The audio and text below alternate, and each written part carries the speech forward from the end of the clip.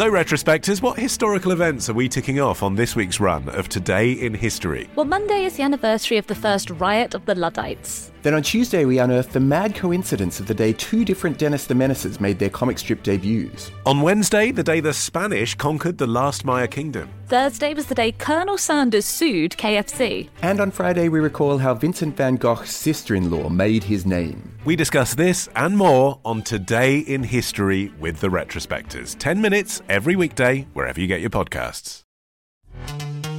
This episode is brought to you by Pepsi Wild Cherry. Pepsi Wild Cherry is bursting with delicious cherry flavor and a sweet, crisp taste that gives you more to go wild for.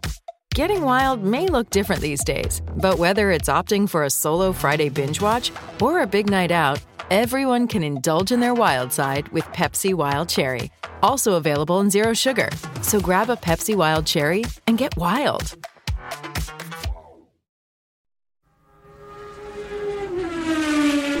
Welcome to For Formula One's Sake, the only F1 podcast that uses a flatbread for curbs. Is that the best kind of bread? I was thinking a nice focaccia. I mean, if it was a focaccia, they'd bounce off. A flatbread, they'll go right over. Welcome to For Formula One's Sake, the only F1 podcast that wears lederhosen all year round. It's not just hosen that's leder, I wear a full leder outfit. Oh. Welcome to For Formula One's Sake, the only F1 podcast that won't turn in for anybody. I won't. And don't make me, because I bloody won't. Welcome to For Formula One's Sake, the F1 podcast that might have to bring in team orders to stop Phil and Terry hitting each other. Well, I didn't hit him. I'm Chica Ayres, and today, from the Sheath near London Bridge, we look back at the Austrian Grand Prix. Last weekend at the Red Bull Ring in Spielberg, we saw curbs, people getting angry about curbs, and the resulting crashes caused by curbs.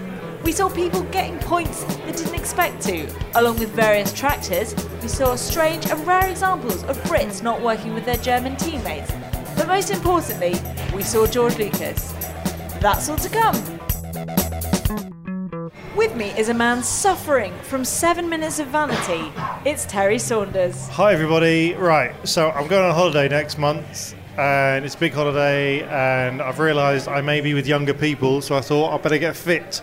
So I've downloaded an app called 7 Minute Fitness thing, where every day you got to do 7 minutes of a workout.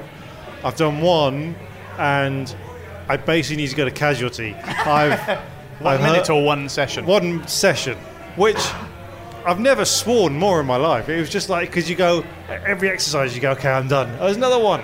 It's like the plank, it's side plank, it's crunches, it's Those are running very up good and for you, down. It's just Lots you. of things are good He for was me. in so what happened? I wasn't actually in hospital. I was just Right. saying it hurts so much. I feel I should be in hospital. Oh, okay, so you're being Everything a drama aches. queen. I'm being a drama queen. Okay. I can't walk properly.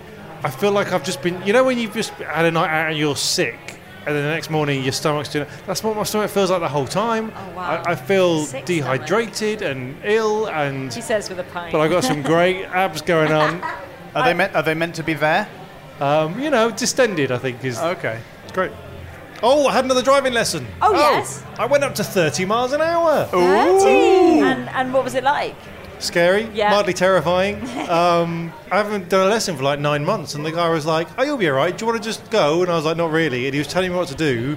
It was odd in a way that I didn't have any awareness of what was going on around me. I was just following instructions. That's always a good start for driving, yeah.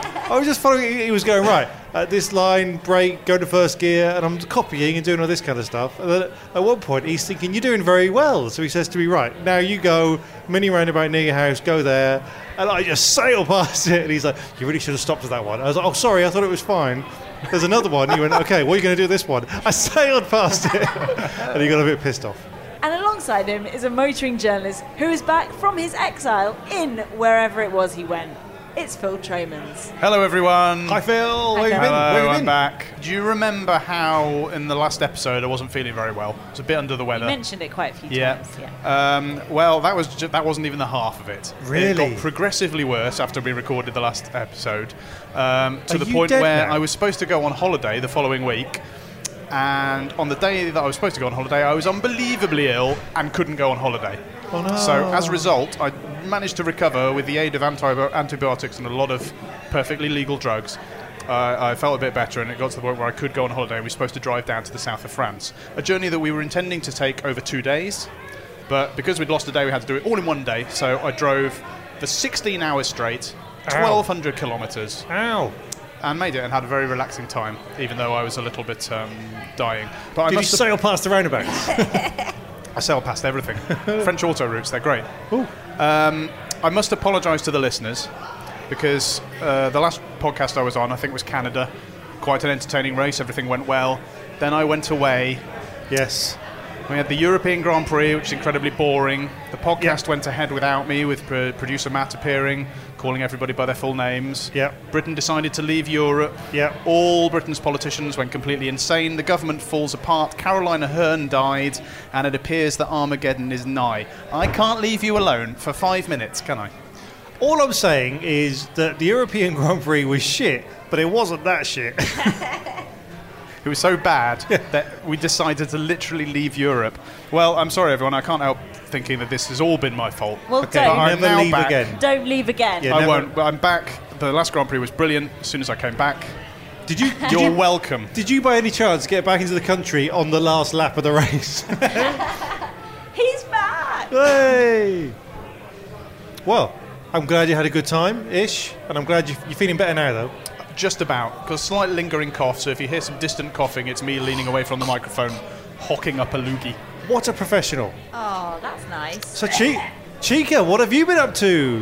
Well, this week has been the first week of being 26. Holy OMG. Oh shit! When was your birthday?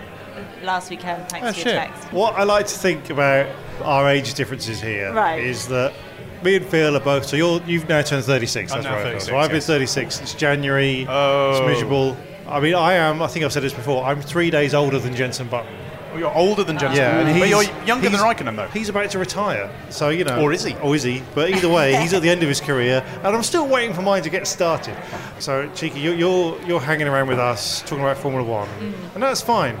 But I've got a horrible feeling that when you're 36, Yeah. you're going to be an incredibly successful businesswoman with a house, and then Like- one day you'll go like, God. When they were 36, they were just a couple of losers doing a podcast. And then you'll look us up on Facebook and Yeah. we'll both be like begging on the street, going, oh, everything went wrong for us about the time Updating we your started the Facebook podcast. account. We'll, Yes. we'll reflect on Grand Prix for money. Oh, well, you know that I'll throw you some cash as I wander past. Let's start with the stories you've been talking about in this Listener's Corner. The big talking point from Austria was Hamilton and Rosberg getting far too cosy at turn 2. Rosberg said he was having brake problems. Yeah, Sorry. but brake problems, but didn't brake. But still made a decidedly half-assed attempt to turn in. Hamilton said he gave Rosberg loads of room, but he still turned in on him. So, whose fault was it? So Leighton Brown tweeted us and said, if Nico is going to play dirty, he has to at least have the balls to see it through, not just pull off some limp-wristed, half-assed, blatant moves to try and deny it. Go full Schumacher. I totally agree. The biggest problem with this is that he did that kind of thing of going, right, do you know what, Lewis? Fuck you. I'm going to go here. And then as soon as it went wrong, he's like, wasn't me. I didn't do anything. What are you talking about? Oh, how dare you suggest I did something? It's him afterwards, looking really shocked. There's an interview where someone says, do you know you got to go to the stewards? And he's like, me? What? What have I done? It must be about a parking infringement. Oh, This is so unfair. Well, I mean, he didn't do full Schumacher, did he? Because when Schumacher did it back in the 90s, and he did it he a won a couple of fucking times. championship. One time he won a Oh, yeah, one championship. time he I think the lost. other time he got disqualified from the entire year, didn't he? Or something Whatever. like that. Details. So it worked on Hill, and it didn't work on Villeneuve. yes. I think Leighton's got a point. Rosberg just didn't go hardcore enough. He waited for Hamilton to turn into him. He didn't spear into Hamilton and take him out or bash him on the wheels and break his suspension. He did it all wrong. He knackered his own front wing.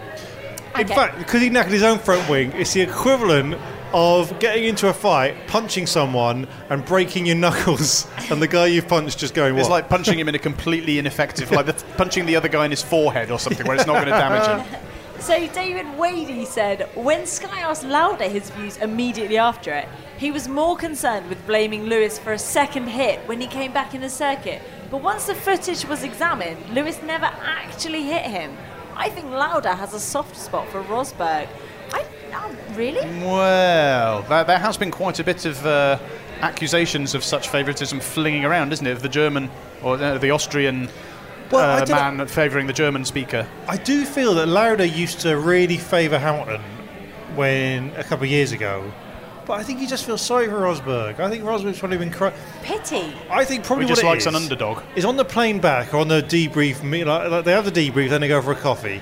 And I bet Rosberg always sits next to Lauda and starts moaning. So I bet Lauda's just going, I just want to get him off my back.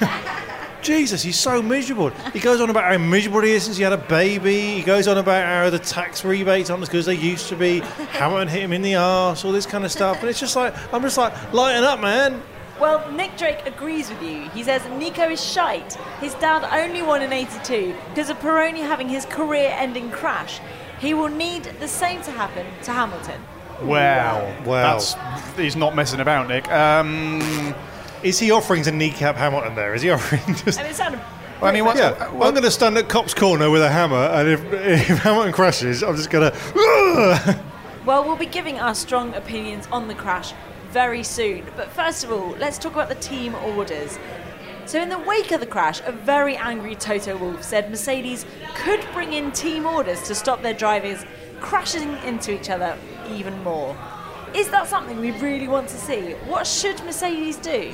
Mercedes should stop fucking whining, for God's sake. Oh God, if this happens again, I'm going to have to bring in team orders. Oh, do you know what? Fuck off. You're still winning. Yes. Don't give me this shit. They are, but they said they wanted a 1-2 finish. They got a 1-4, which is still bloody good. Yeah, but if they hadn't crashed into each other, they would have got a 1-2 finish. Excuse me. Yeah, but they're saying there's a thing. They're now saying there's a possibility of in the last 10 laps of the race, we're going to make sure they don't overtake each other. Which, do you know what? Watching Formula One, the most exciting bit is the end of the race where they're like, it's got 5 laps left to get him, everything's to play for. If they start going, oh, it's lap 60 of 70, everything's locked in, everything's fine, do you know what they can do? They can go swing. The problem is that with modern Formula One being so money-driven now, Mercedes want to make absolutely sure that they get as many points as possible and they win the team championship and they get all the cash. Of course because they do. Of course they don't give. I believe they genuinely don't really give a shit which driver wins as long as they have both cars as high up as possible and they get the most points for the team. Well, I like Nettie's point. Make them pay for their own cars and any repairs they need. So if they want to smash it up, that's totally That should fine. be a rule across Formula One, because then you've got the paid drivers would have their blinged up cars, and you'd have the likes of Massa going, actually I'm a bit short this month, so I'll just put a bit of gaffer tape on the wing. What happens though if they have a non-fault accident? Are we going to? Should we sort of start some sort of driver's insurance scheme where they're covered if somebody else hits them? Because if we'll give our opinions in a bit, but I happen to think that Rosberg was pretty much completely in the wrong. Should Lewis have to pay for his car after Rosberg ran in the side of him? Or should Pastor Maldonado's many victims be held accountable? I mean, the thing is, actually, that would have changed the race result entirely, because after the crash, they'd both had to have stopped, exchanged details, going, we'll have to deal with this. Should there be a requirement in next year's regulations for all cars to have glove boxes to keep their insurance details? Definitely, absolutely. A little driver line that they have to call from their cell phones. V511, catchy, says that Toto should take their parents hostage until the end of the championships. I mean, that's quite the extreme. Parents have got to do with it. Well, I mean, he's basically advocating the use of fear. It's like if you crash into it again, Anthony Hamilton's going to get it. I'm pretty Keke sure Rosberg's that going to get both it. Nico and Lewis's parents have both split up, though. So it could, but they're still alive. If nothing else, though, it would be an awkward, hi, Lewis, it's your mum here. Can you stop crashing into Nico? Because I really fucking hate your father. No, it doesn't mean he loves them any less. It just means, they're in different places. Yes, true, sorry. And Adrian Michael Rees says, whoever is ahead in the championship by the halfway point is given preferential treatment. No. Do you not reckon? I mean, it's the way Ferrari used to do things, wasn't it? But it wasn't even. They'd have he's basically suggesting that at a halfway point of the championship, suddenly there's a number 1 and a number 2 driver. That's boring. Do we really want to see that? The thing is, if I can understand it, if there's a chance that another team's driver can win the championship. So if Rosberg's in the lead a bit and say Hamilton's third and Vettel is close second in the championship, then I can imagine giving Rosberg preferential treatment to make sure that Vettel doesn't overtake him in the championship. That kind of team order I'm fine with. If they're 1 and 2 and way ahead of everyone else, then no, nothing. I wonder if there's an argument that you could bring that in until, let's say for the sake of argument, with 4 races to go, Mercedes has the championship also, and mathematically nobody else can beat them, and then they just go, right, have at it. Yeah, there we Could go. that work? That's fine. So you'd be happy with that if they said, right, for the next 6 races, team orders. Oh, I'm not sure. I think there's always going to be a problem here because it's the interest of the team versus the interest of the fans and the excitement on the track. well, it's the classic problem with We're Formula never 1. going to want that, are we? We We're never always going to be hear on the that team side. the teams care more about the Constructors' Championship, and no one else on the planet does. No one gives a shit who's the Constructors' Champion apart from the Constructors. Tell us how wrong we are. You can tweet us at For F1's Sake, or find us on Facebook where we're FF1S, or you can email us at wrong@ff1s.com.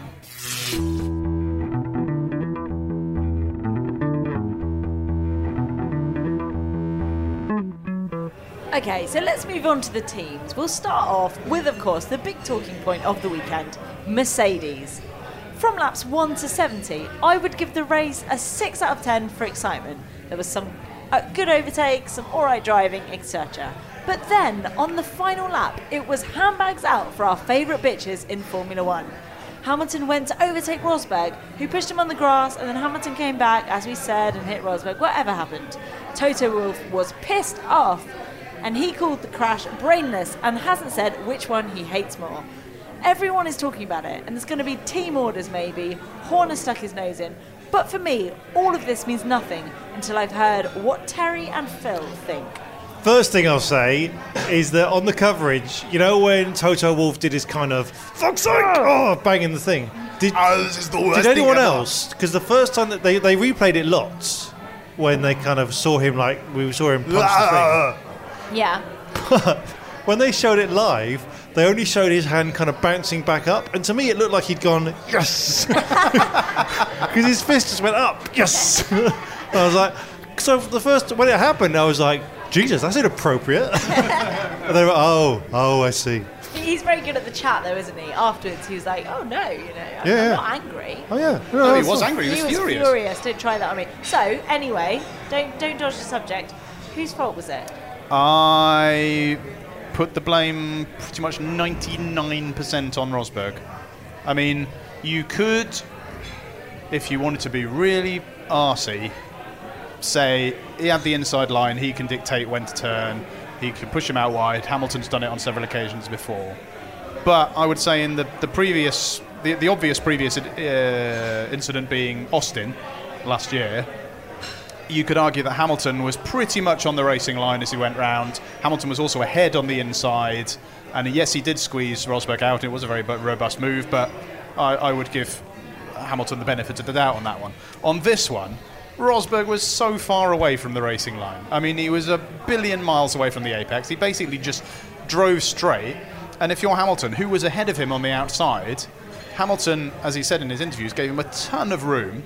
And where he was, with a helmet on and the side bolsters on his car, I don't think he could have seen where Nico was. So I would imagine he gave him a ton of room, went to turn in, and then was probably quite surprised that Nico was there. So I don't see any other way of... They do both claim to be surprised, but I don't see, honestly, how Rosberg could be surprised by that. I thought it was well out of order. Terry? I would say that the biggest problem for me comparing it to Barcelona or Austin is they were first lap crashes, which is everyone's come off the grid, there's going to be a crash, the first corner is important for the rest of the race, whereas the last lap of the race is kind of more settled. Not to say that Rosberg shouldn't have gone gung-ho for it, but it's not the same thing. Coming off the line for the first lap of the race is different to overtaking on the last lap of the race, I think. And he did say that Hamilton caught him by surprise, but did you not? I mean, what think did he expect? What did he expect him to do? Just put her on behind. What I think, basically, what Rosberg did, this I think sums up Rosberg's temperament more than anything else, is what Rosberg did is exactly what I do when I'm racing on the Xbox with 12-year-olds online, which is I screw up, someone overtakes me, and instead of going, oh shit, someone's overtaken me, I just ran them off the track because I'm a petulant, selfish child.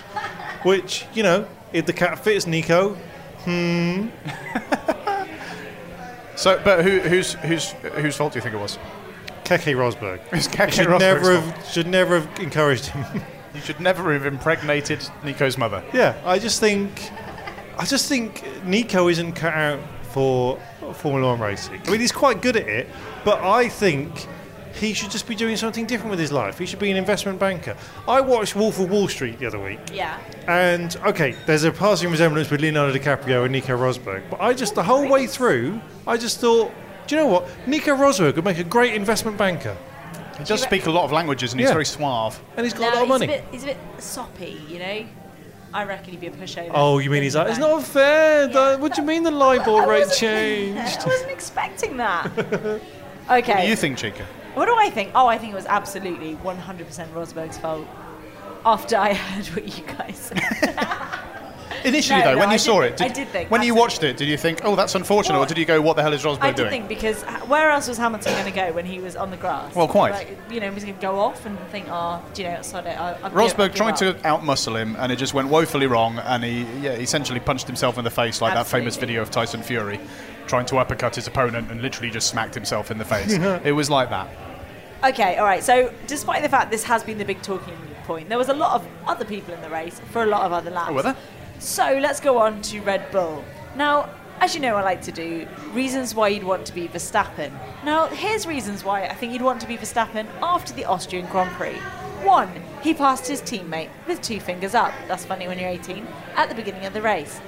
2, he was meant to have a 2-stop race, but he showed his great tyre management skills and kept it at 1.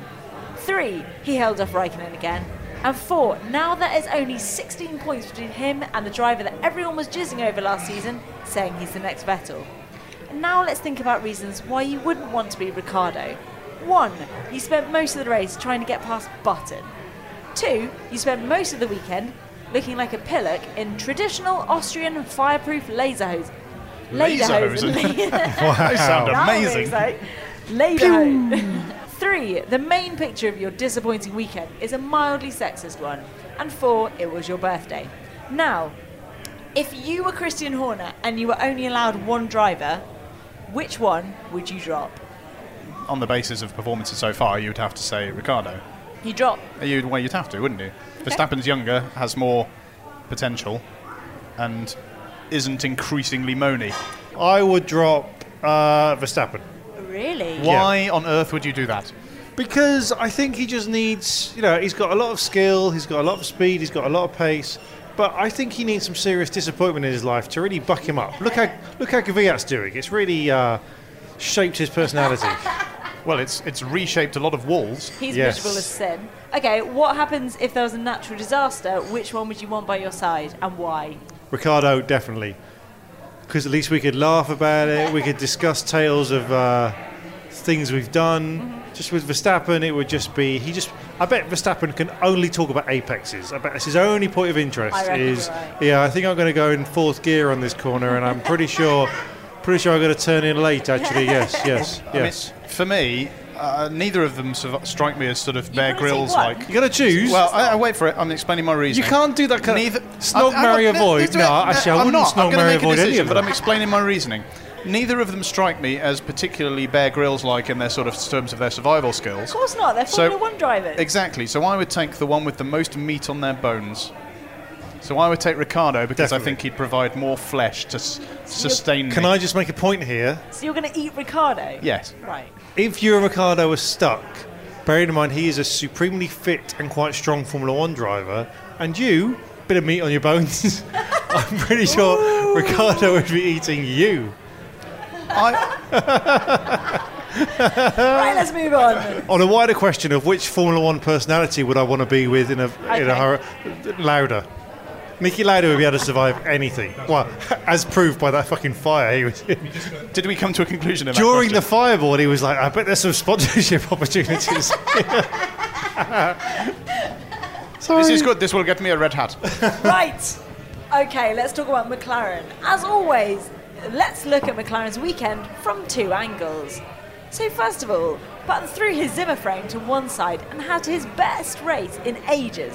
But Alonso's best moment was starting the car successfully. Button held on to second position for 8 laps until others went past, which showed just how slow the McLaren cars are. Button started the race in P5, but he said he was hoping to be higher. Who have you been racing for the past 2 years?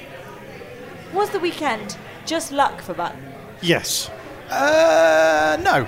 I'd say in qualifying, the mixed conditions meant that him and, for example, Hülkenberg as well, who we'll talk about later, are good in mixed conditions, and it means that there's less of a gap between the different cars. It's more about the driver. So that's why Button got where he was. You're saying they're better drivers because they're good at weather? They're very good in mixed conditions, which qualifying were, and it suited them to have those conditions, which is why they were so high up in qualifying.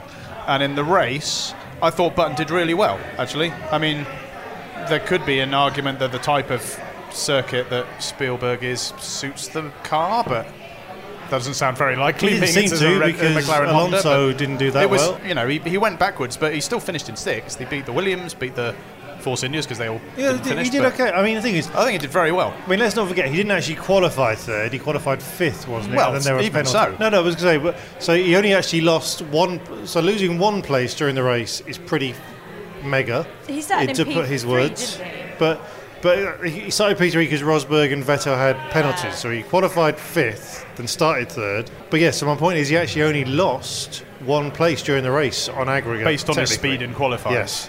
Which is very impressive for the McLaren. I think he should be very pleased with his car. I think it's the best drive he's had in ages. It appeared to me that he didn't really do anything wrong. So what do you reckon is going to happen in Silverstone, McLaren's home race? They're going to be He's incredibly going to hope for rain. But yeah, if there's rain, it's a different story. If Which it's is dry, they'll be rubbish. It's ironic because I was checking the weather forecast today. There's a potential rain on Sunday, but not very likely. Which anyone who's been in Britain the last few weeks will know it's rained every single day torrentially for the last 3 months. And then on Sunday, the British Grand Prix day, it's probably going to be blazing sun. Okay, let's talk about Ferrari. Raikkonen was... Happy birthday to Wait, you. you can't do that for Ferrari and not do that for Ricciardo. Sorry, you're right. Okay, Sorry. anyway, so Raikkonen was impressive. He was second by lap 7. He caught up with one stopping Verstappen and reckoned he would have overtaken the Dutchman if it wasn't for yellow flags. Well, I don't believe that. But remember, he was out-qualified by Force India and a McLaren. Now Vettel, he had a horrendous birthday weekend. Not only does he share it with Ricciardo, who has a charming smile and everyone's got a soft spot for, but he had an exploding tyre, which meant for the 3rd time this season, he hadn't managed to finish a race. To console him though, I read that he's bought himself a 32-piece art collection celebrating all of Formula One's world champions from across the years. This sounds like a midlife crisis. Is Ferrari having one? Ferrari have been stuck in a midlife crisis for about the last 10 years. They're getting so bad, I think they've gone out and bought a Ferrari. That's... I feel this whole tyre issue is a bit of a red herring. I feel this isn't actually a bad tyre choice. I'm pretty sure it was just missed communication, or a mixed communication. I'm pretty sure Pirelli went, do you know what, we fucked up a bit with Vettel this year. He's pissed off with us. For his birthday, how about we get a cake? And then, as we bring out the cake, a woman explodes out of it, and it'll be a great thing. And the guy writing down the message was a bit busy, preoccupied. He went, all right, yeah, we'll get a tyre, we'll explode the tyre, blah, blah, blah. So then, after the race, the guy goes, here's the surprise, and presses the button, tyre explodes. And if you look at the footage carefully, there's just this woman flailing around. She's dead now. She got annihilated by Rosberg behind him. Yeah. And then Rosberg was just like, I didn't hit her. Well, that got bleed quick, didn't it? It was unfortunate for Vettel. It looked like he was going to have a reasonable weekend. They didn't seem to be as quick because it was colder on race day than it had been the rest of the weekend. Ferrari's advantage previously seemed to be that their newly upgraded car with some few new engine bits and whatnot seemed to be really good at looking after his tyres when it was hot, but it wasn't hot on the Sunday and it didn't seem to be quite as good. And then his tyre blew up and everyone's been sort of, oh, it's another Pirelli fiasco, but it was one tyre. Pirelli say it was because he ran over something. I mean, they would say that, but... I mean, I give the blame to Ferrari here because We had a Facebook message from Jason Brennan who said, slow-mo footage a lap before the failure showed Vettel's tyre looking poorly. Moments before the explosion, my wife said, I can't believe he's doing another lap. His tyre would explode. How does my wife, who judging by her car knows nothing about looking after tyres, all right, Jason, let's not get into that, get it so right, and the brains at Ferrari get it so wrong? Now, I would agree with that, because there was a definite, actual, high-definition slow-mo of his car having lots of bits flicking off the tyres. Yes, but wasn't that his front tyre? Yeah, but still, come on. You know, if you go, oh, God, my left shoe's wearing out, I better just buy a new left shoe. You go, do you know what, I'm going to treat myself to a new pair of shoes. Front tyres and rear tyres on a Formula 1 car wear at very different rates. But if he still needs a front tyre, surely at least they'd go, do you know what? That front tyre's a bit fucked. I mean, let's have a look at the rear one.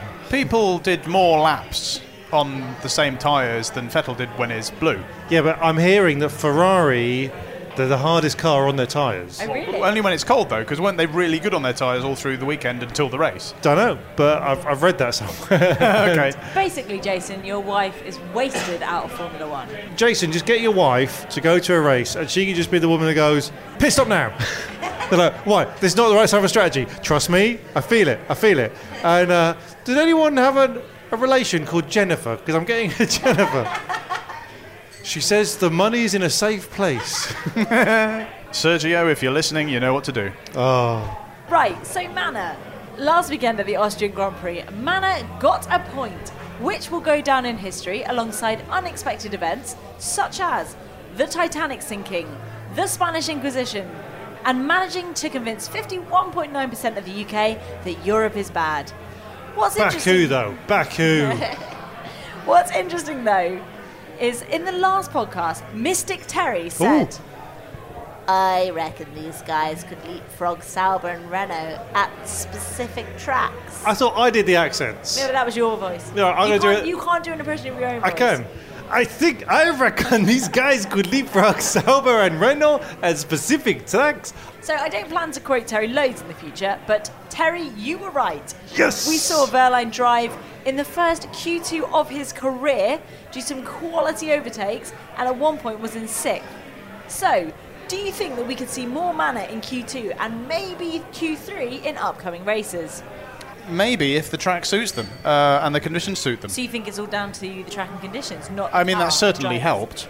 And the fact that a couple of other people had issues as well. But Wehrlein, I thought, did superbly well. And I believe I'm right in saying that if he'd have got the same time during Q2 that he'd got in Q1, he would have made it to Q3. Wow. And he did it on the super softs, not the ultra softs. He's impressive. It was very That is impressive. good. And we've talked about this before. He's been sort of touted as the wunderkind for a while.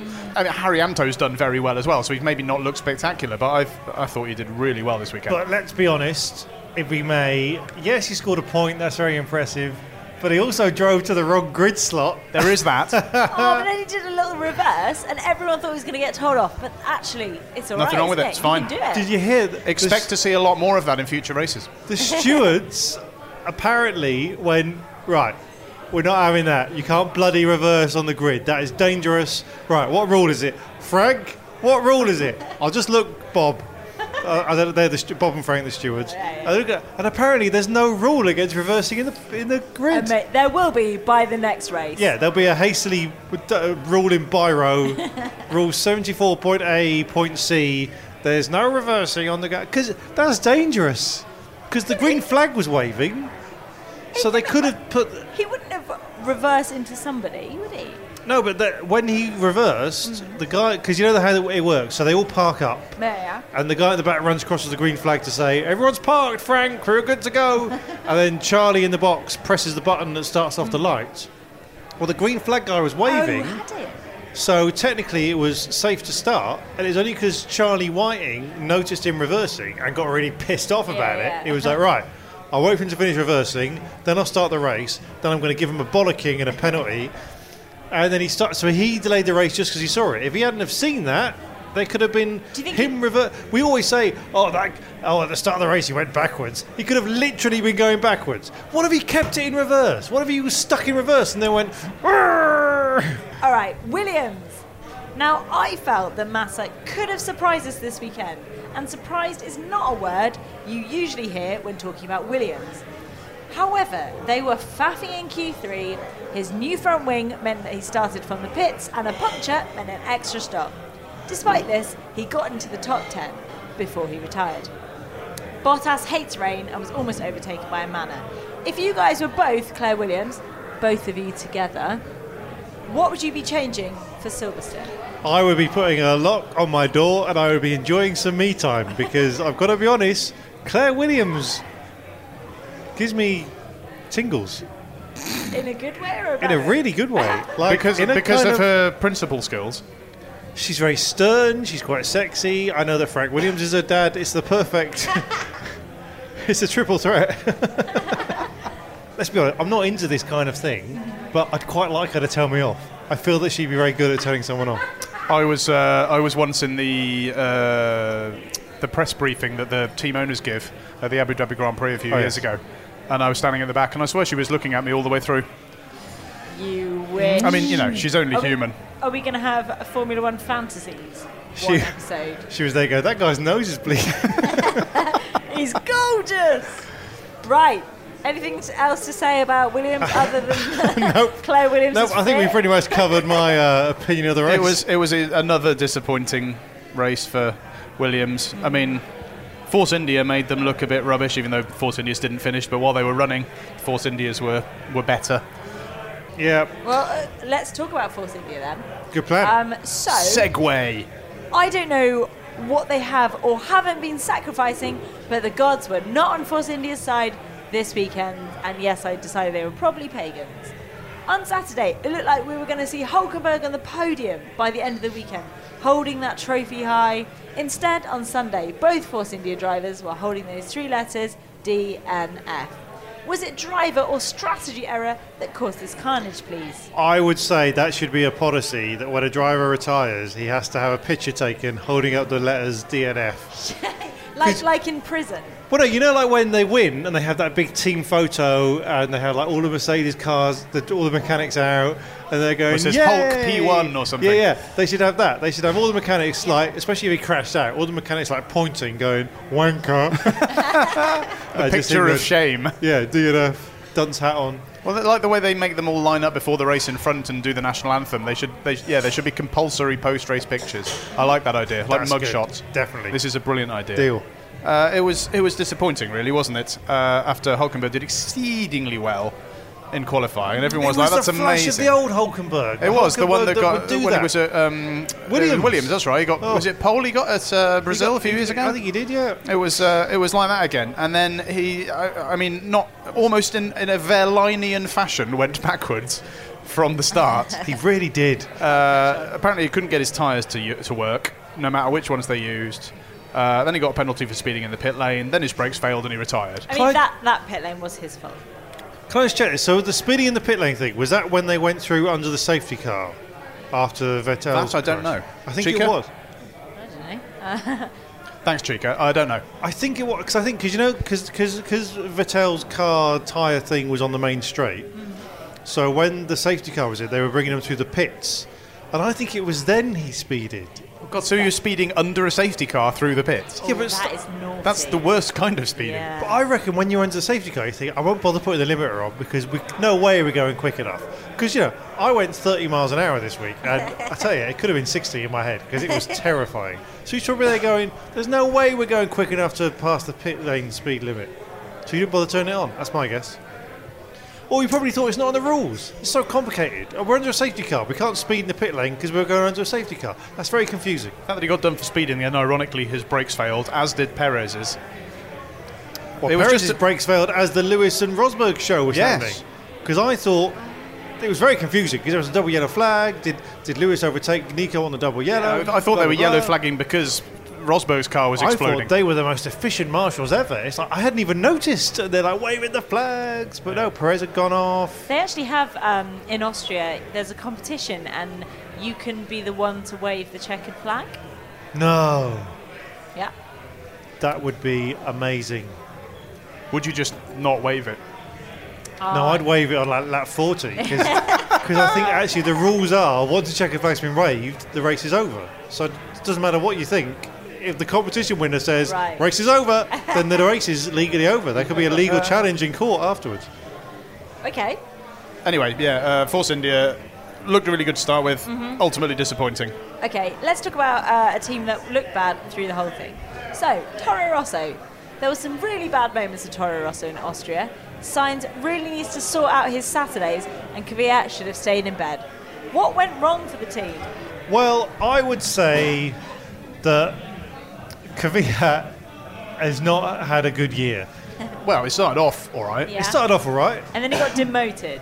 but he got demoted by Red Bull, and he's trying to live with it. He's probably had some therapy. He's probably trying to come to terms with it. And then he's gone to the track that is owned by Red Bull, and that very track basically vomited him into the barriers, saying, "You disgust me," and just like puke into the barriers. And it's like, just because they put these stupid curbs up, these stupid. What are they stupid? Are they stupid? Well, Good okay, question. shall we? Let's Curb have that debate. discussion. Curb debate time. Baguettes, Curb gate. sausages, Baguette gate, baguette gate, sausage gate. sausage No, curb. now we say curb bit. Curb your enthusiasm. I posted that on Twitter and nobody liked or retweeted it. Oh, corrects it. Yeah. Curb it. It Kermit is the new Frog. Gate. Kermit the Frog. I feel like Kvyat, we're getting off track. Okay. Hey! So for anyone that has no idea what we're talking about, the track owners, i.e. Red Bull, put up some extra little big yellow curbs. One a big long sausage thing, and others little sort of baguette style things Are you that describing completely Mr. Fitz? annihilated everybody's suspension that went over them. Drivers didn't seem too happy about it. What do we think? Brilliant. They are absolutely brilliant. Because obviously the Entertainment idea is value. to stop people from using the entire going way off track to get more speed. Yeah. The only issue with them is that they had Friday and Saturday, they were going all over the place, fucking their cars up, crashing out and qualifying, all this kind of stuff.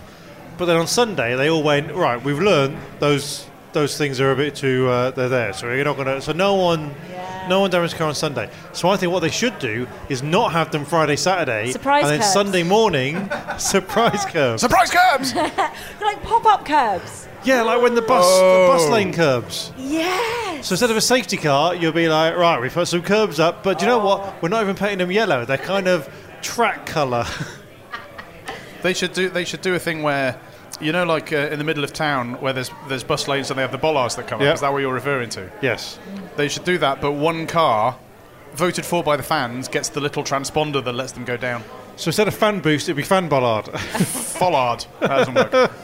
So, Joe, at Smelly Student, Good Twitter name. says, treat them like barriers and don't hit them. Seems simple to me. Yep. Yeah, I agree Yep, entirely. agreed. All right. Perfect. Leighton Brown says, the more severe, the better. See that flat black bit of asphalt, drivers? That's where you race on. The rest is exceeding it. I mean, yeah, you know, they can't put walls there for safety, but it should be the point. You know, that's the end of the track. If you hit these, it'll fuck your car up. Maybe they should have razors on them. Or they should have like a taxation system. If you hit them, you have to pay regular people's tax and not Formula One driver tax. Okay, all right. Let's Corbyn. move on to Haas. Hayes. Hey, yes. Ah. Remember that time where Haas were good? Well, Austria reminded us of a time where Haas were more than just a bad team with a weird name. Gutierrez was 0.6 seconds off of the points, and Grosjean's tyre strategy worked perfectly with the safety car. And it really helped that Perez crashed. Before we get onto the hypothesis, can you explain what anti-stall is, please? Which is what Gutierrez had at the beginning, which messed up his race. It's just a device that if you bugger up your getaway as you would in a normal car, let's say, you know, when you stall a normal car, you let the clutch up too fast and you don't give it enough revs and it stalls. It's just something that stops it doing that, but essentially resets the car for a second and means that you've got to wait for it to sort of reset itself before it'll go. Can I interrupt here? No. After you finished.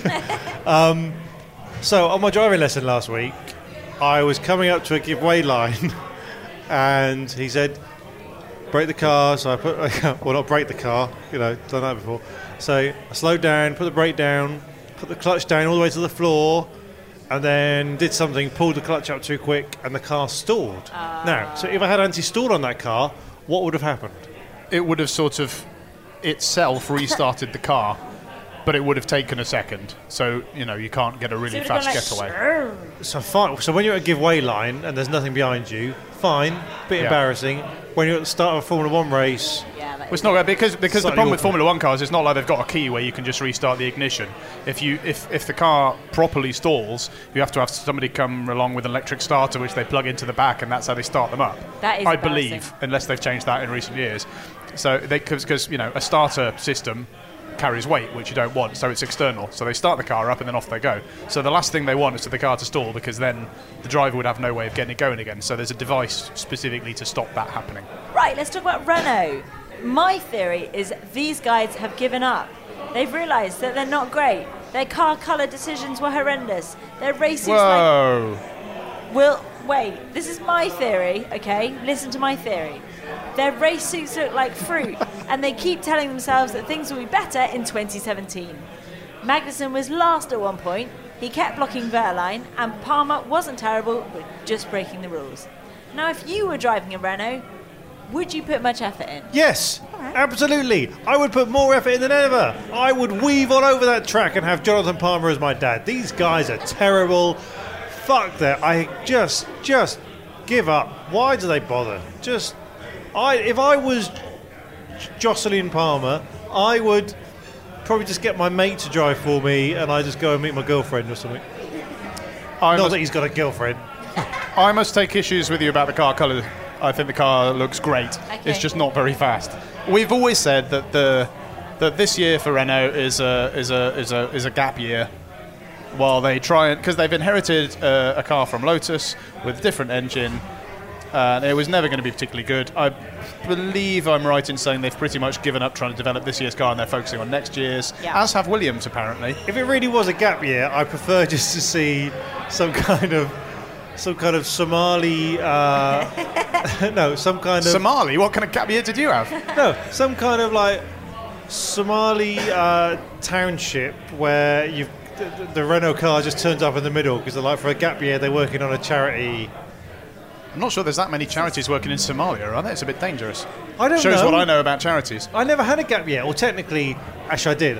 I left school when I was 16, and then I did a degree when I was 30.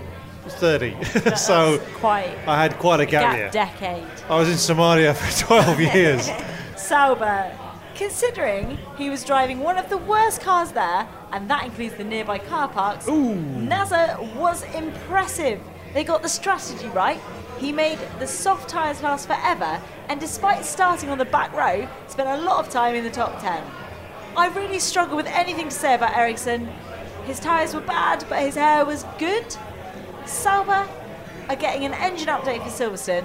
Could we see these guys moving away from the back of the field? You'd hope so, but I don't know. They're just... I had a really depressing moment this week where I was watching an old... On the Sky coverage, they showed an old... I think it was a 2008 Italian Grand Prix where Vettel won. And it was when it was Kubica,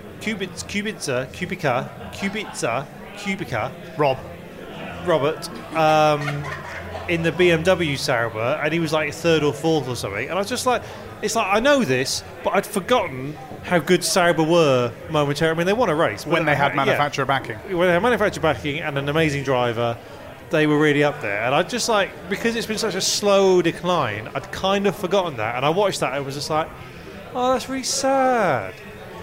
It is sad. There might, however...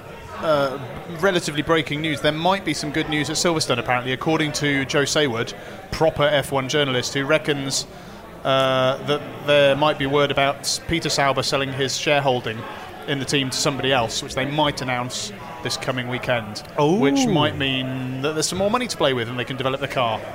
Woo! Because it would be nice to see. It is a shame to see a team that's been around since, 1990, something like that? Yeah. In such dire straits. Yeah, because I felt we give them a hard time because they're rubbish and they're shit, and deservedly so. But at the same time, we shouldn't give them a hard time because they've got a history. But really, they should be better. Well, I mean, if we didn't give them a hard time, we'd be really short on content. So true. Well, it feels a bit sad because they're struggling on with not much budget, whereas we give McLaren Honda a hard time, and they've got loads of money, so they deserve it. Right, let's move on to the standings. Ooh.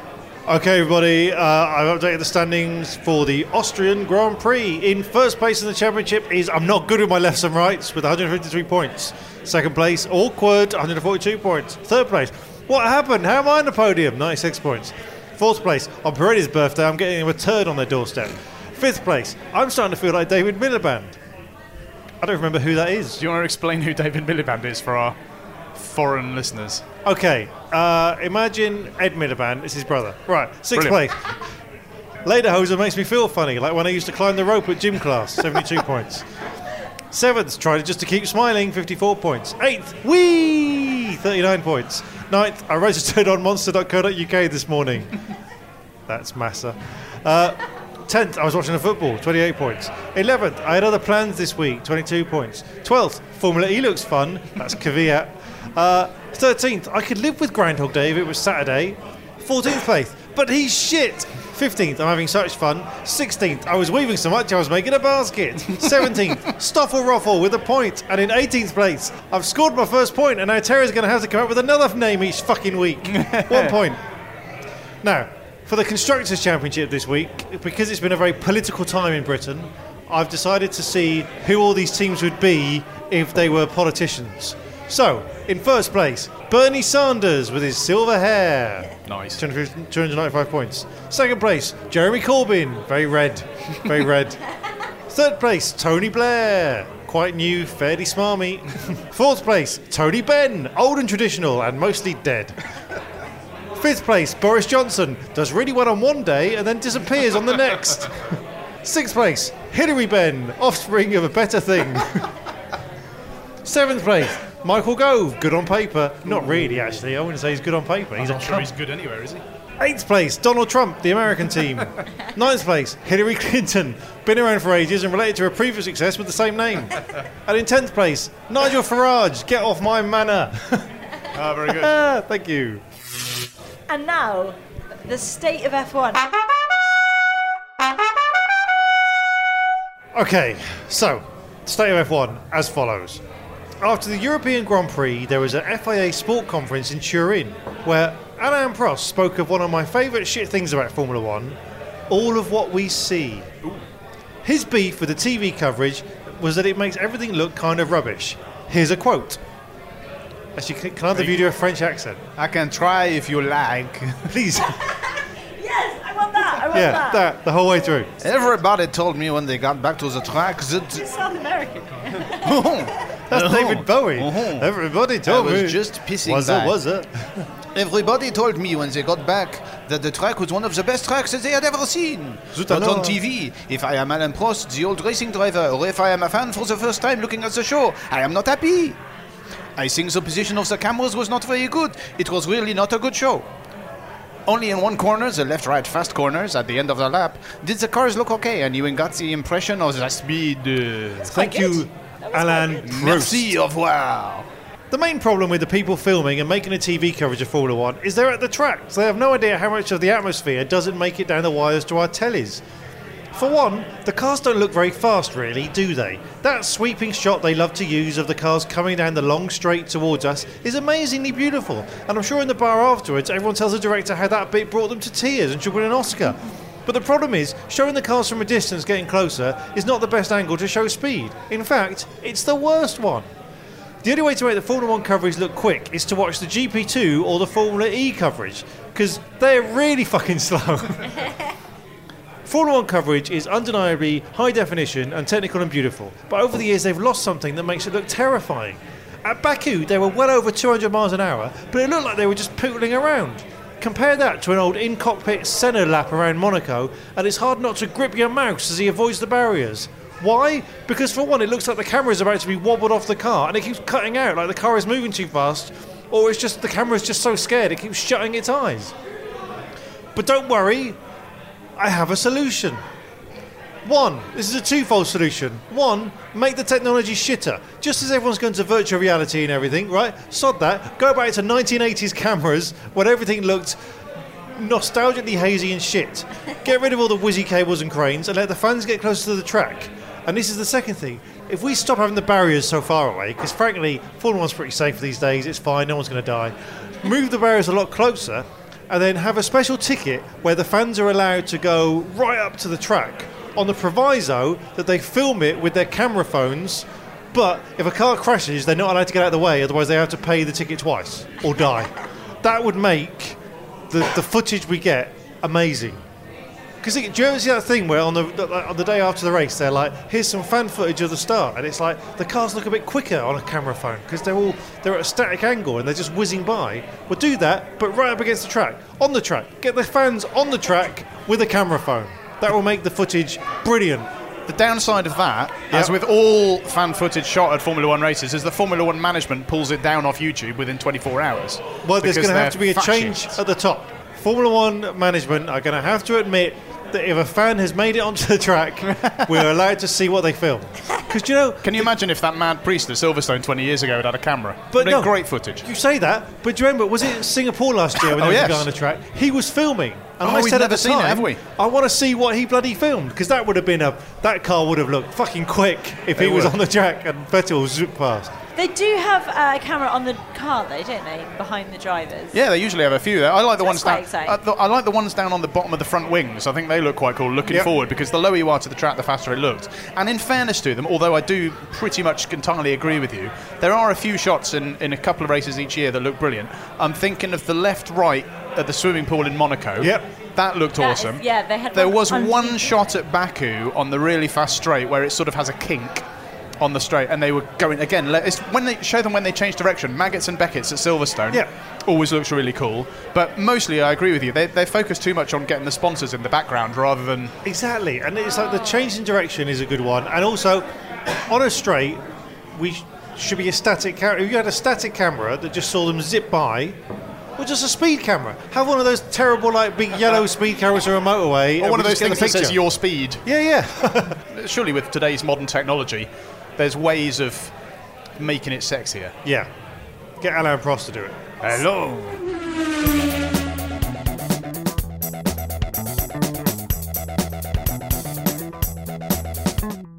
So that is it from us. It is goodbye to Phil Tromans. Goodbye, everyone. We have not had time to talk about Red Bull's new car. Not their 2017 Formula One car, but the new car that they've been developing with Aston Martin, which I think I mentioned had been announced a few months ago.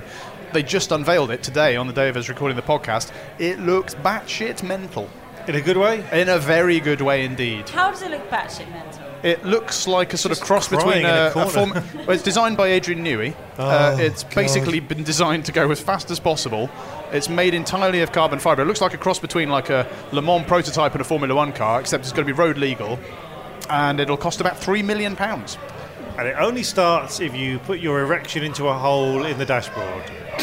And to Terry Saunders. We haven't had time to talk about the thrilling end to the Formula E Championship that nearly got decided by a fastest lap. It's an amazing rule where you get 2 points a race for the fastest lap, and it was against Buemi and Degrassi. They were like in the last race, they were going up against, they had the most points, in a championship situation. And Degrassi got punted out on the first lap, and his race was over. But I think he went back, changed to his other car, and then did a bunch of really fast laps, because if he could have got the 2 points, he'd have won the championship. Oh, that's actually brilliant. Yeah, so he did a couple of blazing laps, and then Buemi just went on and did a lap that was like a little bit faster, and it was like 1 lap left, and so Degrassi had gone back to the pits to charge him, plug his car in to have like one last shot at it. It was amazing. That's actually tremendous. Stupidly complicated, like weird, but they should funny. Bring this into F1. Can you imagine if it goes down? So like you realise you're only going to finish like 9th. Can you imagine Brazil 2008? Yeah, I can. And Massa, Hamilton suddenly realises for whatever reason he's not going to get past Glock. Instead of trying, he goes back to the pits, puts on ultra softs, dumps most of the fuel out of his car, and then just hammers it around for 3 laps to try and get the fastest lap. This part is supposed to be things we didn't have time for, not things I quite want to add now. Just saying, guys. We have had time. All right, fine. We are. Goodbye, everyone. We haven't had time to talk about Chris Evans going for Top Gear. We'll be back next week for the British Grand Prix. Woo! Until then, tell your friends about the show, rate us, listen to it again, warn your family about the swearing, and help us find more listeners. I've been Chicarez. Goodbye. Goodbye. Bye.